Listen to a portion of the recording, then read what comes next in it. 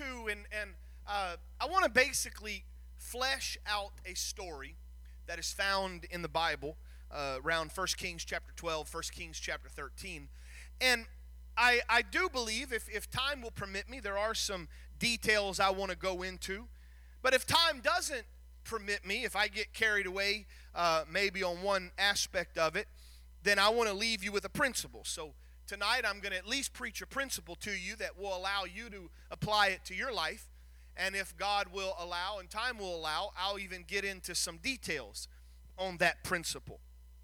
But as you begin to read the Bible in a very systematic manner, you give yourself time for the Word of God to speak to you. And I know I talk about this, I beat this until it's like a dead horse. I just keep beating over and over. But the Word of God is so important. And over the last year and a half, I have revamped the way that I read the Bible and study the Bible. I don't want to just read and study the Bible because I got to preach 3 times a week sometimes. But I want to read and study the Bible so that God's Word speaks to me first. And if I get a sermon out of it later, that's great. But I want the Word of God to speak to me. And I told you last year that I began to read a chapter of Proverbs a day, and then I read a chapter of the Gospels a day. I read a chapter in the book of Acts every day, and then a chapter in the rest of the New Testament, the epistles and Revelation. And then after I got through all of that, I ended up reading Proverbs and Acts about 4 times. And then I read through the Gospels, I think 2.5 times. And then I read through the epistles and Revelation 1 time. When I got done with that, I said, you know what, I want to take it a step further. And I'm not trying to pat myself on the back. I just want you to know where I'm coming from. So I started reading, and I try every day to read a chapter in the Pentateuch. That's the first 5 books of the Bible. I read a chapter in the history that follows that. I read a chapter in the poetry books. That's like the book of Job and Psalms and Proverbs, Ecclesiastes, things of that nature. And then I read a chapter in the major prophets, a chapter in the minor prophets, and then a chapter in the Gospels, a chapter in Acts, a chapter in the epistles. Well, you know, it's amazing when you do that how much the Bible begins to tie into each other. I'll read something in the history. That's, if you will, that's 1st, 2nd Samuel. That's 1st and 2nd Kings, 1st and 2nd Chronicles, those stories. And then invariably when I get over the major or the minor prophets, guess what? Something I read there tags back to what I read. And I think that's just the way God says, I want you to know my Bible is real. My word is real. When you do that, you tend to find stories that you don't think about a lot. Everybody knows David and Goliath. Everybody knows Daniel and the lion's den, the 3 Hebrew children, the fiery furnace. You know, those are those stories we know. But tonight I want to tell you and flesh it out, and hopefully you have your Bible and you can read it. I want to show you another story that as I read it and as I kind of let just the word mull over and percolate, there was some things that began to jump out. And I said, you know what? This is a principle we need to look at. So I'm going to do my best to tell you the story. That way you understand where we're coming from. Solomon, the life of Solomon is amazing. And it's actually sad because Solomon started his life off so incredible. And he ended his life so bad. And it all starts, if you wanted to look at it, you could turn a couple chapters back and you would find exactly where it messed up, and that's in 1 Kings chapter 11. It says, now King Solomon loved many foreign women along with the daughter of Pharaoh and daughters of Pharaoh and Moabites and Ammonites and Edomites and Sidonians and Hittite women from the nations concerning which the Lord had said to the people of Israel, you shall not enter into marriage with them, neither shall they with you, for surely they will turn your heart away after those gods. And so it was. Solomon did great until he went against the word of God. And God was not trying to be some xenophobic, the children of Israel are better than everybody else. That's not at all why God had those commandments. Don't be unequally yoked with those unbelievers. It's because God understood that when the heart gets yoked with an unbeliever, very seldom are we strong enough to rise above it. When I was growing up, we called it missionary dating. And so for young people around it, if you're blessed to be raised in the church and hear the truth and be preached, it's okay to have friends, but you need to be very careful with the associations you make in this world, because if you're not careful, and I've seen it time and time again, and I've heard it from young people, well, I'm going to date her, I'm going to date him, and I'll win him to the Lord, I'll bring him to church. And invariably, the opposite happens. Solomon shows that, and this is not what I'm preaching about tonight, but Solomon shows the importance of listening to the Word of God. I learned it, the older we get, the more we realize our parents really did know what they were talking about. Anybody a witness in that? Yeah. And you begin to realize, hey, my mom and dad knew what they were talking about when they said, hey, be careful, do this. It's amazing when you begin to look at the Word of God, Jesus knows what he's talking about. I know that's hard to believe, but, he has it all set. So, because of Solomon's failure, because of Solomon's allowing his heart to go, the kingdom was split. When Solomon died, his son Rehoboam became king. But Israel had kind of a civil war that happened, and Jeroboam became king as well. And so you know that Israel's 12 tribes, and Judah, the tribe of Judah, is two tribes. It's Judah and I believe Ephraim, and then I believe that's what it is, Judah and Ephraim, and then the other 10 tribes is Israel. Basically, all of that north became the northern kingdom, which is Israel. That's what Jeroboam began to rule over. Below that was the southern kingdom, Judah, and that is what Rehoboam. And when you have two names that are very similar, my brain kind of gets them all together. If you begin to look through the history, you'll find that northern kingdom, for the most part, had a horrid downward spiral. Almost every king that Israel had in that northern kingdom just got worse and worse and worse and worse. Remember King Ahab and Jezebel? That was the northern kingdom. In the lower kingdom, there was some good kings that came, but again, there was a downward spiral.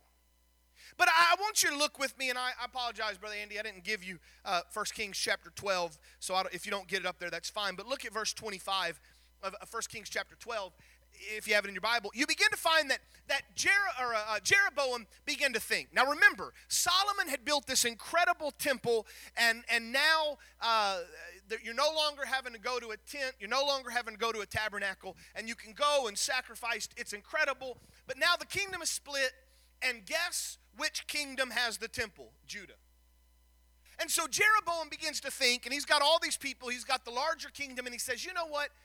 If I let my kingdom go to Judah to worship, they won't want to come home because they've got this beautiful edifice, this beautiful temple.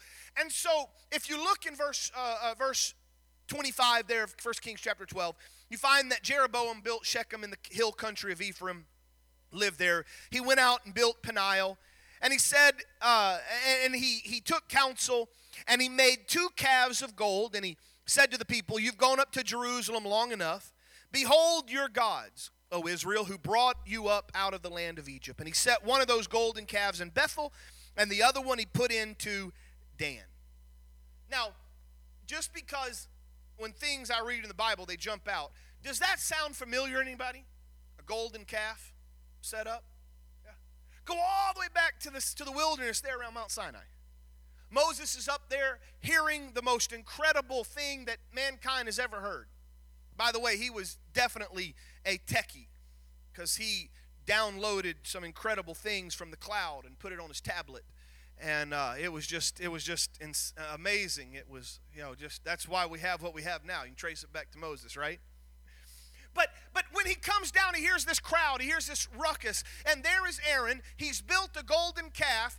And this is what Aaron said. Now pay close attention. It's still wrong, it's still sin, but this is what Aaron said. Aaron said, we wanted to give you a representation of our God. So Aaron would say, I still worship the true God. Aaron would say, we're still worshiping the God of Abraham, Isaac, and Jacob. We just wanted to see him. And so we threw all of our gold into the fire, and miraculously this golden calf, walked out. It was amazing. But this is how far, when you start down a road, this is how far you get, that now, generations later, you have Jeroboam making 2 calves, and saying it's your gods. Deuteronomy 6:4 says, "Hear, O Israel, the Lord our God is one Lord." And so now you have, probably for the first time, you have a true just messing up of what God has planned for them. And he sets it up there. There was a man, and this is where I want to focus my attention. And so I'm going to invite you, I'm not going to read it verbatim. If you have your Bibles, turn there, 1 Kings chapter 13. You can follow along with me. I'll read, paraphrase. I want to paint the story. I want to paint the picture. So you have a man of God, a prophet that comes out of Judah, that southern kingdom, and he comes to Bethel, and there is Jeroboam standing by that golden calf. There is Jeroboam offering sacrifices. He's acting as the high priest. He wants to kind of show that it's all right. And he's there, and the man begins to cry against the altar by the word of the Lord. This is a prophetic word that goes forth out of the mouth of a prophet that's unnamed here. He says, "O altar, altar, thus says the Lord. Behold, the son shall be born to the house of David, Josiah by name, and he will sacrifice on you the priests of the high places who makes offerings on you, and human bones shall be burned on you." And he gave a sign that same day, saying, "This is the sign that the Lord hath spoken. Behold, the altar shall be torn down, and ashes that are on it shall be poured out." Now, this prophet, he's going against Jeroboam the king. Jeroboam gets mad when he hears the voice of God speak. And Jeroboam stretches out his hand, and he was going to try to kill that prophet. And God withers that hand and does something to where the Bible says that hand dried up so that he could not draw it back to himself.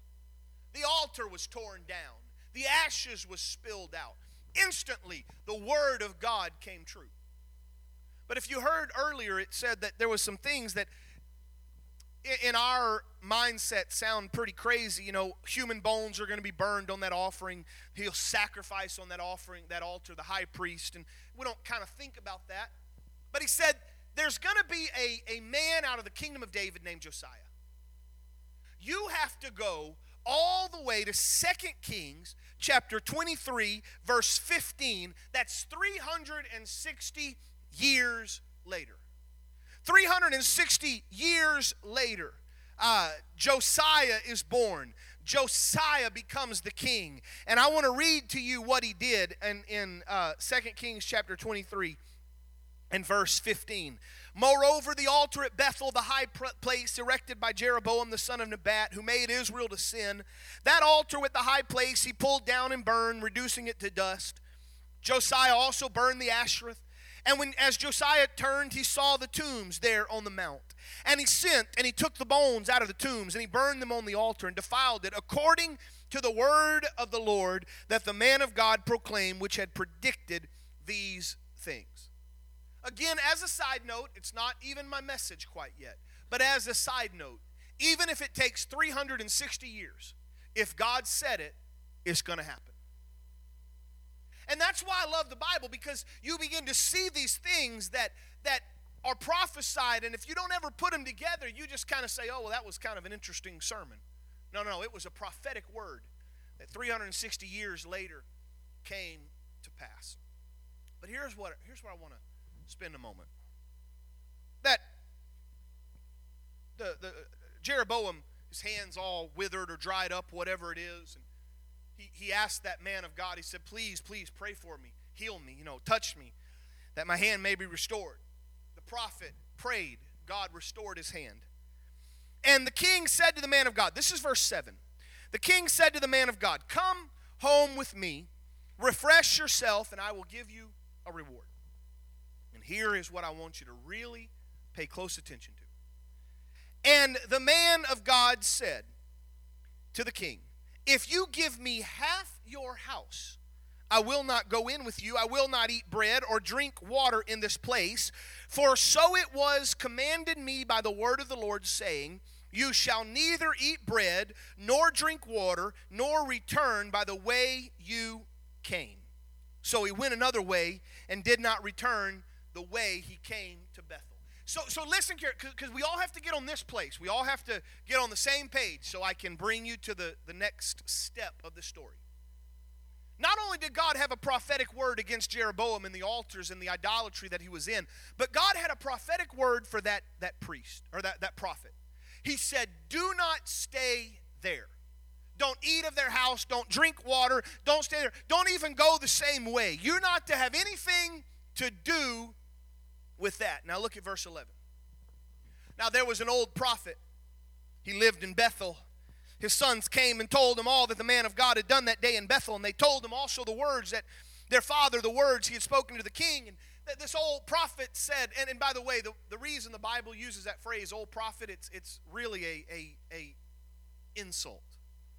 Normally you would say a holy prophet, a holy man of God. But there's a reason the Bible uses that, and you'll see here in a moment. And the father said, well, which way did he go? And so they said, well, this is the way he's headed there. And he saddled his donkey, and he mounted, and he went after the man of God, and he found the prophet. So in this story, you're going to have a bad prophet, and you're going to have a good prophet. The good prophet was the one that came and spoke to Jeroboam and all of that. And then the bad prophet is the one that came and met him under an oak tree, resting for his journey. And he said, the old prophet said to the prophet, are you the man of God that comes from Judah? He said, I am. He said, well, I want you to come home and eat some bread with me. And that good prophet said, I cannot go home with you. I cannot eat with you. I cannot go in with you. I can't eat bread. I can't drink water in this place. It was told to me by the word of the Lord, you shall neither eat bread nor drink water there, nor return by the way you came. And this old man stepped back, and he adjusted his garments, and he said, I am also a prophet as you are. And an angel spoke to me by the word of the Lord, saying, bring him back with you into your house, that he may eat bread and drink water. But that prophet lied. And so the good prophet went with the bad prophet. And as they're eating at the table, God speaks to that bad prophet. And that bad prophet begins to prophesy, and he cries unto the good prophet that has, you can say he was tricked, you can say he rebelled, however you want to look at it, but he cries to him and he says, because you disobeyed the word of the Lord, you did not keep the command that the Lord your God commanded you, and you've come back, eaten bread, drunk water, then your body shall not go to the tombs of your father. And when that good prophet, if you will, he leaves, he gets on his donkey, he takes off, and he meets a lion in the middle of the path. The lion kills him, and he dies because he did not heed the word of God. Finally, the old man, the old prophet, the bad prophet, somehow figures out, he goes, he finds the lion standing there over this dead body. It's not been eaten or anything of that nature. He takes the man of God and he brings it back to the city. He laid the prophet, the good prophet, in his own grave, and he tells his son, when I die, bury me in the grave in which the man of God is buried. Lay my bones beside his bones. Now, I've got a point I want to get to this, but let me give you one more side note before I jump to that. And that is, there are far too many people that really have no desire to follow the word of God, but they want to be associated with those that do. And he said, when I die, bury my old sinful bones by the bones of that prophet that I tricked. And I read one commentator that said there were two reasons possibly why. One of them is because remember, there was a prophecy that all these bones are going to be burned on the altar, and that old prophet didn't want his bones burned on the altar. And he figured, if I'm laying next to this good prophet, they won't desecrate the grave. And that's one possible answer. The other answer that's probably more closer is in his death, he wanted to be associated with the man of God so that maybe when God calls him home, he'll go, you know what, you were lying next to that good prophet. I'll let you come to heaven. And it's a lot of people I've noticed, a lot of people I've seen, that they like to associate with the truth. They just don't like to follow the truth. But here's what I want to get at. That prophet, the old bad prophet, he said, I also am a prophet as you are, and an angel spoke to me Now, I don't know if you caught it. I don't know how your brain works. I don't know what you do. But when I was reading this, instantaneously, I heard in my mind, not an audible voice, but I heard in my mind Galatians quoted. Because Galatians, and I'm going to start in Galatians chapter 1 and verse 6. And Brother Andy, if you can put that up, I'd appreciate it. Galatians chapter 1 and verse 6. Again, I'm reading from the English Standard Version. It might be up there in the King James, and that's fine. I want you to see it. Paul writes to the church in Galatia, and he says, I'm astounded that you are so quickly deserting him who called you in the grace of Christ and are turning to a different gospel. Again, I would invite you, and I'm not going to do it tonight. I don't have time, but I'd invite you to go to Hebrews and read a little bit in Hebrews, and you would find how fast people were turning from the truth, and that's what Hebrews is about. But it says they're turning to a different gospel, and then he reiterates in verse 7, not that there is another gospel, but there are some who trouble you and want to distort the gospel of Christ. Now here's what, as I read 1 Kings, this is what in the back of my mind began to speak, and I heard it very clearly. But if we or an angel from heaven preach any other gospel contrary to the one we preach to you, let him be accursed. How many of you have read a verse like that, or you know that verse is familiar to you? Paul said, I don't care if Gabriel himself comes down and preaches a gospel to you, if it is not the gospel that was laid out by Jesus Christ and followed and picked up by these disciples and apostles that walked with Jesus, let that angel be accursed. And I don't know what my title is, and I've already told Brother Tom, and he always tries to put a title on the website for what I preach. I have no idea the title that I'm preaching, but here's the point. The point is, if God's word says it, we have got to follow it regardless of who tries to pervert it. That's why this is one of the reasons I am so dogmatic in saying bring your Bible to church, read your Bible, because I don't ever want to do this. I want you to follow because I told you to follow. As a pastor, I'm not interested in you hearing what I have to say and me standing up and trying to convince you of what God's word is. I want to help you see God's word, but at the end of the day, I hope you're reading God's word, and when I'm preaching, you're going, yep, he's preaching the truth. Yep, he's exactly right. Yep, there it is. My wife gets on to me because there's a verse in the Bible that I always quote wrong. It's just ingrained. I always quote. Drives her crazy. And you know what? I'm okay with that. I want you to tell me, hey, Brother Buford, you didn't say that verse exactly right. You're not going to offend me. Because I want to make sure when I stand in heaven that I say, I preach the word of God exactly as it was. I didn't add to it, and I didn't take away. And both of those are wrong. You can read it in the book of Revelation. There's some people that add to the Word of God. They add to the burden. They add to it. They try to come up with more rules. They try to come up with more regulations. And if you add to the Word of God, the Bible says, let him be accursed. But the other danger is when you take it away. God's Word doesn't really mean that. It really doesn't matter if you do that. I heard a very prominent, and by the way, I don't ever try to make fun of people or blast them just for no reason. But if you're going to get on TV in front of millions of people and make dumb statements, I figure since you said it publicly, I can combat it publicly. But I heard a prominent televangelist make the statement. He said that if Paul knew what we knew now, he wouldn't have wrote some of the things in the epistles. He wouldn't have really mattered as much with some of the marriage things and stuff like that. Friend, that's a false teacher. If Paul was alive right now, he would be preaching the exact same thing, because the Word of God does not vary. The Word of God does not shake. The Word of God is strong and secure, and he's the same yesterday, today, and forever. So you see that in 1 Kings chapter 13. You see this story unfold where the preacher started right. He had a word from God. And you see some great miracles that begin to happen there in the Word of God. But unfortunately, he allowed somebody to tell him something just a little different than what the Word of God said, and it cost him his life. That's the principle. So I have just a little bit of time. So I want to take it past the principle.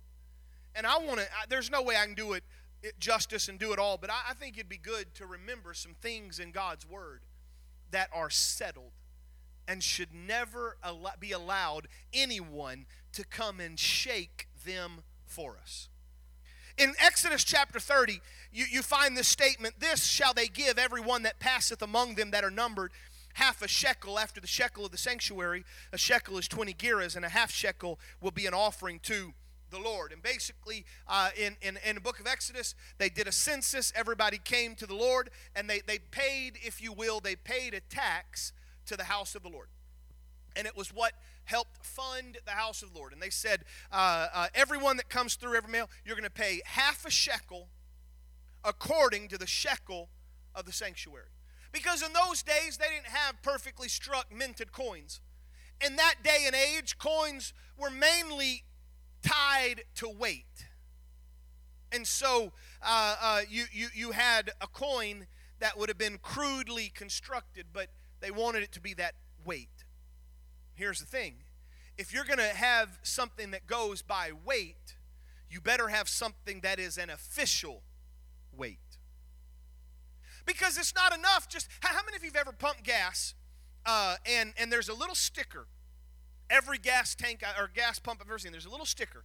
And I don't remember exactly how it is, but one of it says something about the Department of Weights and Measures and Balances, and it says this gas pump has been inspected, and it will give the current inspector's name that's in Jefferson City. This pump has been inspected to assure you that if it pumps a gallon of gas, it's pumping a gallon of gas. Has anybody ever seen those stickers? If you haven't, you're going to notice it now every time you go and pump your gas. Because you would never know, as you're pumping gas, you would never know if you're getting 20 gallons or if in reality you're getting 17.3 gallons. It's important to say there is a standard. There is a place that we go back and we measure everything by. And the same is still true today. That there is the Word of God becomes the standard. That everything in my life must be measured back to. Listen to me very carefully. Please, please, please, do not measure your life by my words and sermon alone. Measure your life the fact that I preach the Word of God and you go to the Word of God. I don't measure my life by simply just because of what my parents taught me. But I can say I have measured my life according to my parents because they measured according to the Word of God. Does everybody understand where I'm getting at? Have you ever played that telephone game? Where you stand in a line and somebody whispers something in your ear and then you whisper it to somebody else, and if you keep going down the line long enough, invariably the message gets corrupted and what is at the end is nothing like the beginning. That's because it filtered through way too many things. In my life, I don't want to get to heaven and realize that I live my life filtered through too many people and I never went back and examined the Word of God in its entirety. That shekel is there. That standard is there. I've already made mention of it, but I'm going to hit just a few of them that I think are so important, and there's a lot more I could come on. But it's that standard of Deuteronomy 6:4. Hear, O Israel, the Lord our God is one Lord, and thou shalt love the Lord thy God with all thy heart and with all thy soul and with all thy might. I don't ever want to get away from the fact that there is one God in heaven. And I want to love him with all my heart, my mind, my soul, and my might. Isaiah 43 said, I, even I am the Lord, and beside me there is no Savior. I've declared, I have saved, I have showed when there was no strange God among you. Therefore you are my witnesses, saith the Lord, I am God. Isaiah 44:6, thus saith the Lord, the King of Israel and his Redeemer, the Lord of hosts. I am the first and I am the last, and beside me there is no God. You know why that's important? Because as long as you realize there is only one God, and you realize that this is his word, then you follow it. But if this is the word of just one of the gods out there, then maybe there's another word I need to follow. You with me? That's how people's logic begins to get twisted. That standard of one God. The standard of salvation, to realize that I want to live my life and base to me, salvation of my soul is most important above all else. Today, my wife and I, we were talking, and it was a lighthearted conversation, but made mention of something, and kind of, I said, I said I would never do that. And there's a lot of reasons why, and I'll use a sin just to kind of, there's a bunch of reasons why I probably wouldn't do that sin. But you know what the number one reason, Sister Harpole, that I don't want to do that sin? Because I want to go to heaven. I have no desire to go to hell. I have no desire to be there. Salvation in my life is of the utmost importance. And so if I'm going to base my entire life off of my salvation, it only seems the reason that I need to make sure I hear from the voice of God when it comes to my salvation, not the voice of man. And Jesus, his own words, he said in John chapter 3, "Verily I say unto you, except a man be born of the water and of the Spirit, he cannot enter into the kingdom of God. For that which is born of the flesh is flesh, but that which is born of the Spirit is spirit." Acts 2:38, "Then Peter said unto them, Repent and be baptized every one of you in the name of Jesus Christ for the remission of sins, and you shall receive the gift of the Holy Ghost. The promises unto you and to your children and all that are afar off, even as many as the Lord our God shall call." I want to make sure that I don't listen to any other voice, any other angel, any other person. If it doesn't match what the Word of God says, then I'm in trouble. That standard, that to hear that going back again, the standard of the shekel, that standard of the sanctuary, I believe it's important that we realize that there is a standard. God speaks highly of separation. Watch 2 Corinthians chapter 6 and verse 16. "And what agreement hath the temple of God with idols? For you are the temple of the living God. For God hath said, I will dwell in them and walk in them, and I will be their God, and they shall be my people. Therefore come out from among them and be ye separate, says the Lord, and touch not the unclean thing, and I will receive you." It echoes some words spoken by God in Leviticus chapter 20, verse 7. "Sanctify yourselves, therefore, and be ye holy, for I am the Lord your God." That phrase, that verse was picked up by Peter in 1 Peter chapter 1 and verse 15. "But as he which hath called you is holy, so be ye holy in all manner of conversation, because it is written, Be ye holy, for I am holy." I want my life to be far different post-salvation than pre-salvation. I want people to say you're different. I want people to say you don't talk the same way, you don't act the same way, you don't do the same things. Yes, because I'm different. The Lord has saved me. The Lord has put His Spirit inside of me. I am the temple of the living God, and I am coming from among them, and I'm being separate because as God is holy, I want to be holy. And holiness always starts in the heart. Always starts in the heart. And it shows up in our actions, and it shows up in what we say. It shows up in how we respond to situations. And then just to kind of put a few more that I think, especially in this day and age, are so important. Again, this is not an exhaustive list. But the standard of marriage. "Therefore shall a man leave his father and his mother, and shall cleave unto his wife, and they shall be one flesh." Ephesians chapter 5 and verse 30, "We're members of his body, of his flesh, and of his bones. And for this cause shall a man leave his father and mother, and shall be joined unto his wife, and they two shall be one flesh." We're living in a day and age in which there's a lot of old prophets that rear their head and say, I had a angelic revelation. If Paul was alive today, he wouldn't have that quite dogmatic view of marriage between a man and a woman. Then the schools get involved, and the government gets involved, and you start seeing that old prophet rearing its head. And unfortunately, there's a lot of people who heard that old prophet, and it sounded good. that they're laying in the middle of a street somewhere with a lion standing over them, because they forgot that if God said it, He means it. And there is no shadow of turning with Him. Proverbs 6:16 says, 6 things doth the Lord hate, yea, 7 are an abomination: a proud look, lying tongue, hands that shed innocent blood. And I don't say all this very often, but every once in a while I just want to kind of go on record to remind us that God holds life as the utmost importance. And that, for a long time we've used that verse and we've seen it and we always equate it to things like abortion, and I am absolutely against abortion in any stretch of the imagination. But I never dreamed that we would get to the day in which it's not even abortion that we need to see, but it's euthanasia.